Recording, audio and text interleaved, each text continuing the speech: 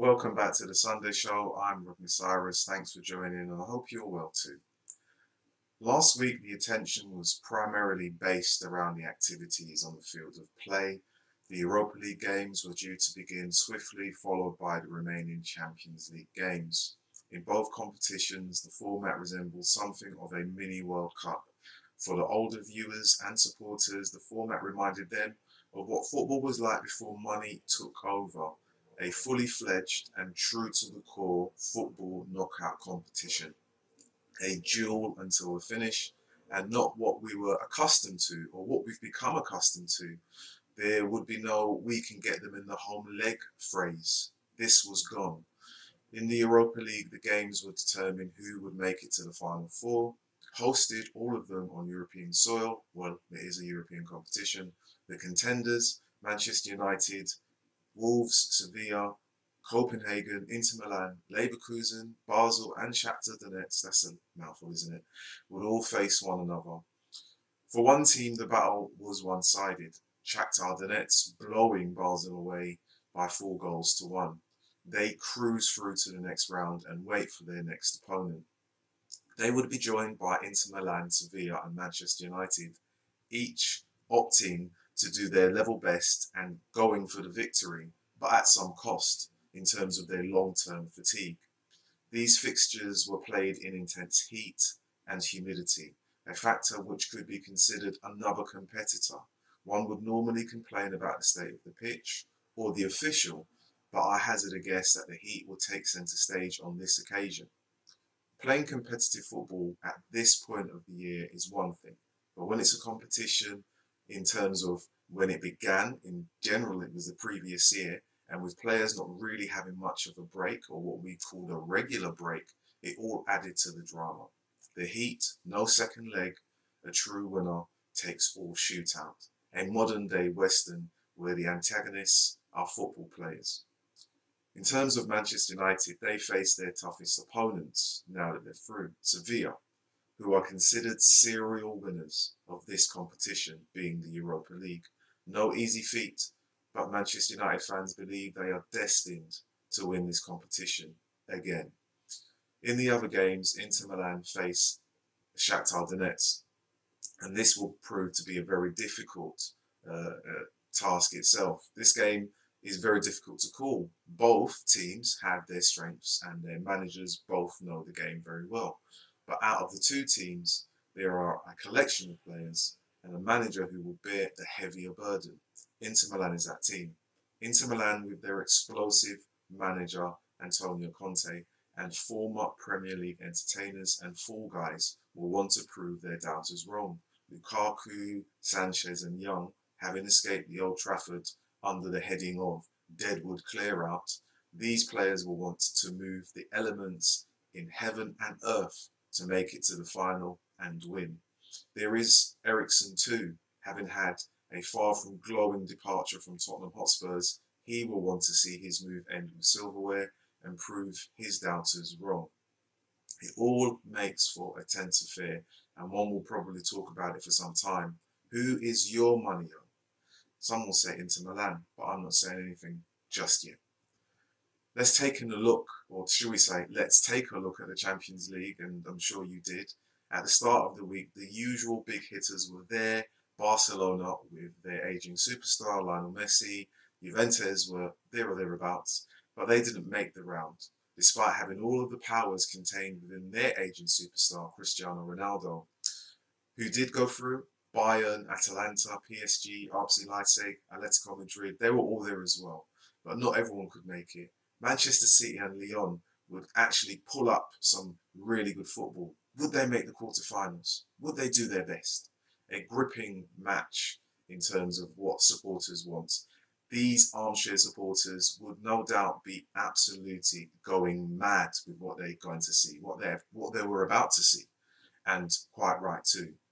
But despite the lack of fans in the stadium, the prestige of the competition would not be dampened down by any comments about the lack of atmosphere. These gladiators don't require viewers within the immediate vicinity to make a good battle a great battle.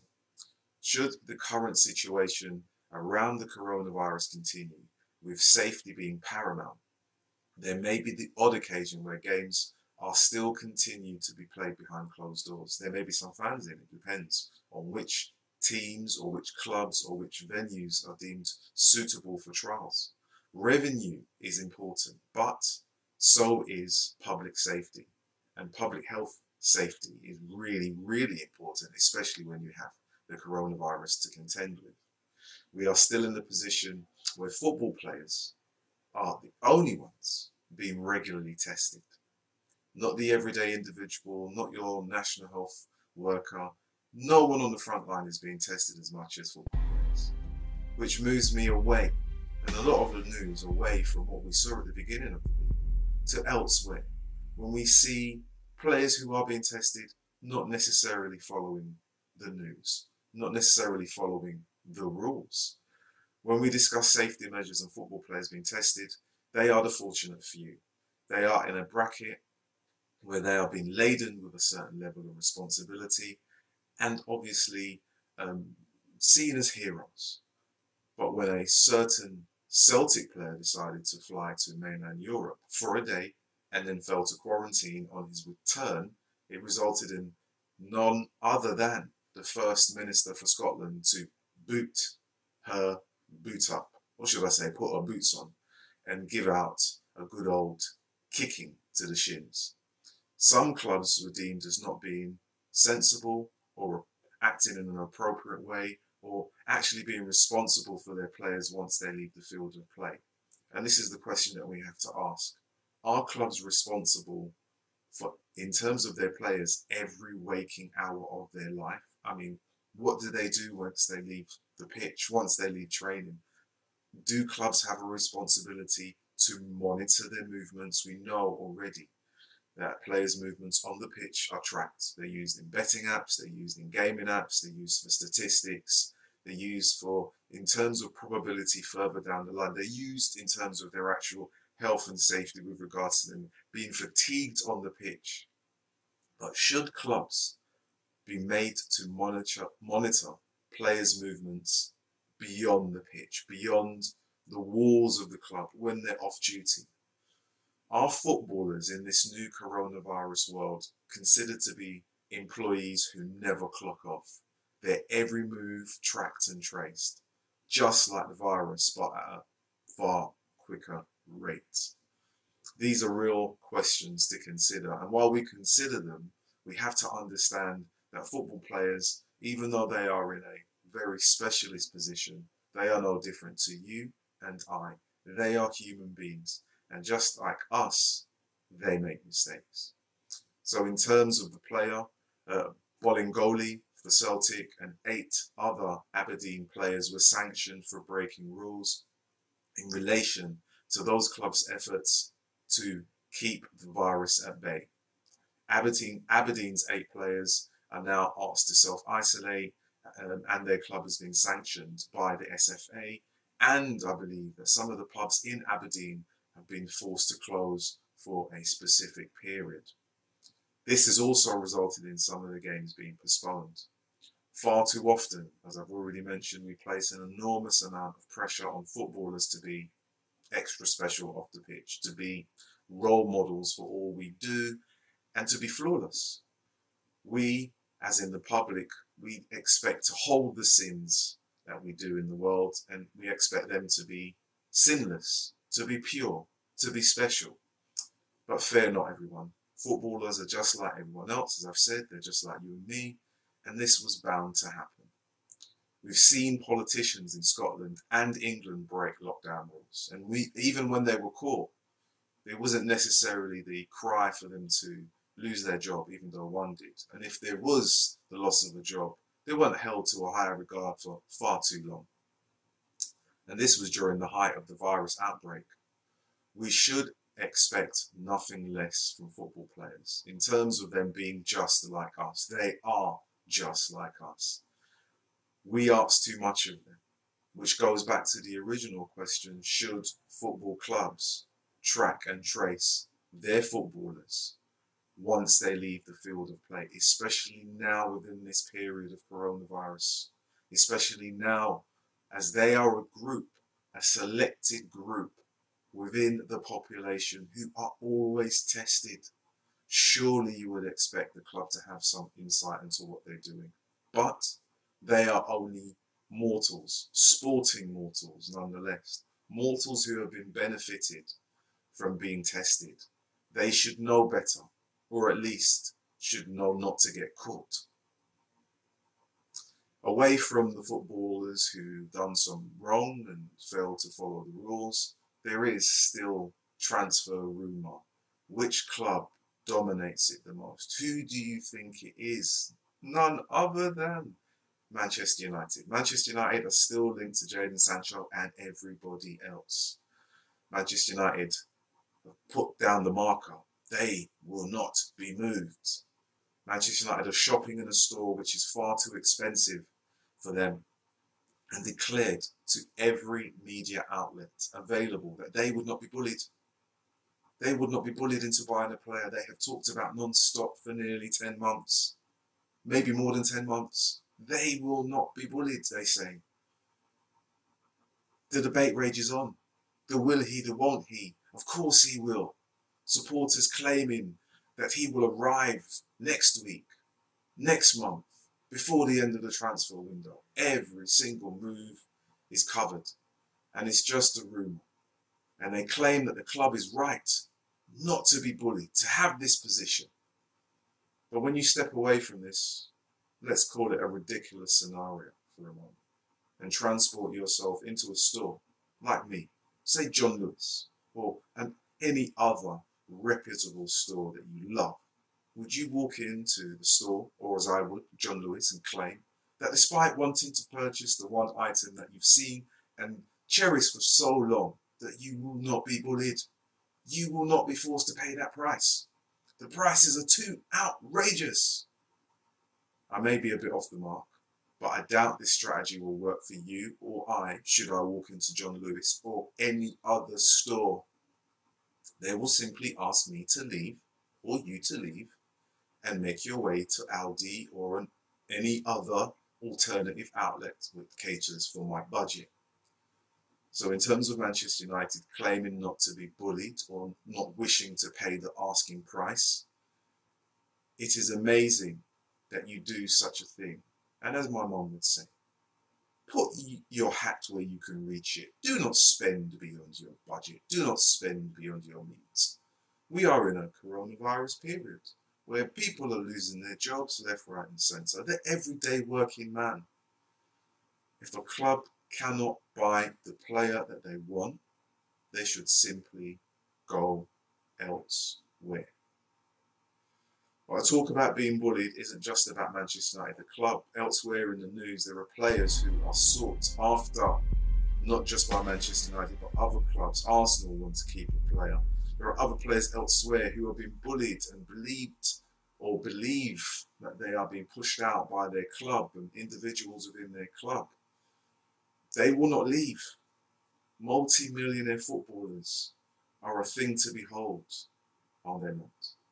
But when you find one or two who are at the wrong end of their contract and careers and they claim to be bullied and that they will not move, it does kind of show a different picture. These individuals are not getting any game time. They're not prepared to seek out a new team. They're not prepared to change. They're not prepared to do anything. They keep quiet. They're very, very silent.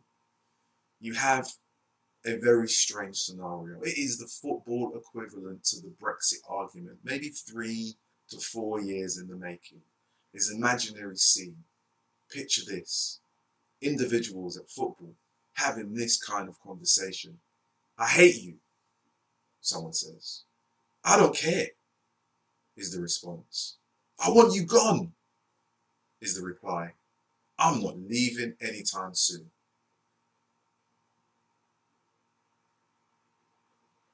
Bizarre.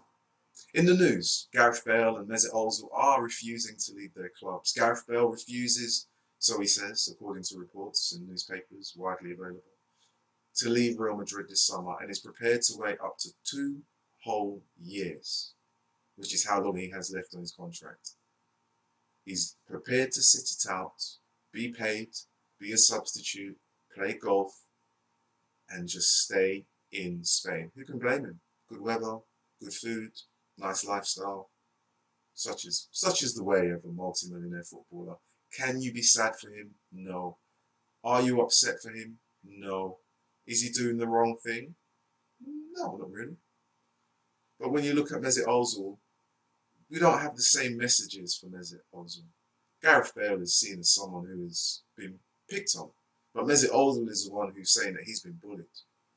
Not everyone is looking at these two situations in the same way or with the same words. They have a very different feel to each player as to what they can offer and what they can do.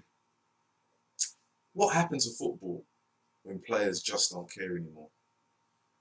They are both within their rights to say they stay at the club. That's their right. They have a contract. The club gave them a contract. Is it the fault of the clubs and the decision to pay so much money in terms of salaries? Have these valuable players just simply down tools? This may be too simple to claim from the outside like myself. I am on the outside. In every club there is or are players who are nowhere near the manager's thinking. They're not picked, they're not selected, they're never considered by the manager, but they survive by keeping quiet. They keep their counsel, they close their mouths, and they never really speak out of turn. They survive. No one really talks about them being bullied. No one talks about them seeking a move. They carry on. But when you're talking about two individuals who are paid a vast amount of money each week, obviously there will be stories to be told and made up. Could the position though, taken by these two players signal a change in the direction when clubs go to offer long-term contracts to players? Will this result in smaller wages in relation to long-term contracts? Will clubs and their chairman finally take the steps to reduce salaries, considering we're in a coronavirus period, so everyone keeps talking about, to a level where it won't hurt them, the club, financially, if one of their top stars just says, I don't want to play anymore? Only in sport, possibly football, but definitely in sport, could this scenario actually play out. Couldn't work in my field of work, and it definitely couldn't work in your line of work. As much as I love sport and football, it is sometimes difficult to understand or even agree with what is taking place. Away from this, in terms of men's football, women's football, there's news afoot. At the end of the week, something happened. The long-standing question as to who would replace Phil Neville was answered, but before we actually say the name of who will soon be obeyed in terms of the England Lionesses, can you remember the list of candidates ticked to take the job? No? Well, I could just about, but here they are. The list is Nick Cushing, formerly of Manchester City, Jill Ellis, Emma Hayes, Laura Harvey, Joe Montemurro, Sylvia Need, Bev Priestman, Casey Stoney, and a few others. So many people. Well, none of these were the chosen one. Apparently, it is believed more than 10 people applied. I jest. It was closer to 100 and more. And the lucky candidate is Sarina Wiegman. The current Dutch head coach has been selected and appointed and will arrive in 2021 to head up the England Lionesses. It has been reported that she is a very good manager with a good backtrack record, good statistics to date. She is a strong leader. She believes in a certain style of play, and she is also strong on telling players the truth. This could be a good and bad thing depending on a player's mentality, depending on where a player is in terms of their career. Are they at the beginning of their career? Are they at the end of their career? Are they actually inside the Lioness camp right now? Are they on the verges of being included? What will happen? It will all be interesting to see. But she's not going to be in post for some time, so we will have plenty of time to assess Phil Neville's reign as to what went well, what didn't go well, what should have happened, and what he did and didn't achieve. And while we do that, we will probably propose what Sarina Wiegman will do, what she should do, who she should include, and what she is meant to do. So much to discuss. It's going to be a very long time. But before we go, as much as I want to run away now and enjoy the rest of the weekend, Champions League, one game hung out in terms of its importance over everything else. Bayern Munich, Barcelona, Lionel Messi and the gang, the crew versus the Bayern machine, moving forward impressively, game by game, ticking over results, getting the wins, getting the praise. Could this be one last chance for Lionel Messi? Could this be the time where, despite failing to win La Liga, that they go on and to actually pull up some silverware? Could this be it? I had no idea as to what would happen. I had a feeling that Bayern was strong. I had a feeling that Bayern would win by 2-1, maybe 3-2. I knew there would be goals in this game. Two attacking teams, great players on both sides. Within the first 20 minutes, the scoreline could have been 3-3, 4-4. But what I didn't expect was for Bayern Munich to actually slap the hell out of Barcelona. Not only did they slap them in the style in terms of goals, in terms of the amount of time on the ball, they slapped them. In terms of their effectiveness in front of goal, their inventiveness, their overall play. If this were a scene from a Marvel film, imagine Hulk slapping Loki around. It was like that. It was bad. Bad, not bad meaning good, but bad meaning bad. Bayern are basically in the lead in terms of winning this competition. Manchester City fell out, slipped up, lost their chance, and Barcelona too have gone. In terms of Manchester City and Barcelona, there are two different questions you have to kind of consider. One, is this a time where Lionel Messi moves on? Is this a time where the hierarchies say that we need a rebuild, we need to start again, we need to change the foundations of the club? Because whichever manager takes the job, they know they're not going to survive very long. I mean, the current manager, or should I say the manager who was in post during that game, he looked lost. He looked bereft of ideas. He actually probably would have written his resignation during halftime. Things were that bad. I doubt very much he wanted to do a post-match conference. I didn't listen out for one. There isn't much he could say, and I believe what was said afterwards by some of the players, knowing that things need to change, not just above the team, but within the team, is an indication as to what's happening with regards to that club. We all talk at length about how great Lionel Messi is and about what he's done for Barcelona, but we must remember this. When he arrived as a very young man into a Barcelona team, littered with fantastic players that had played before, Iniesta, Xavi, Ronaldinho, Deco, Eto'o, to name but a few. They were the standard mark for superiority. Over time, things have changed. And it may be that those other players that have moved on, they moved on when the time was right for them. It may be, just maybe, the time for Lionel Messi to say, my time at Barcelona is up and I need to try something else before I hang my boots up. With regards to Manchester City, could Pep walk away? Could he actually say he's literally achieved as much as he can achieve in Manchester and go somewhere else? Would he be up for going back to Barcelona? But would he go back if Lionel Messi is there? All of these things are in the air.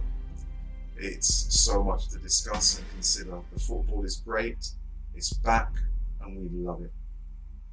Anyway, that's it for today. Thanks for listening.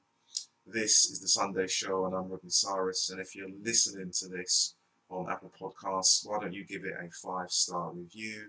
Go on, you know it's worth it. Until next time, bye for now.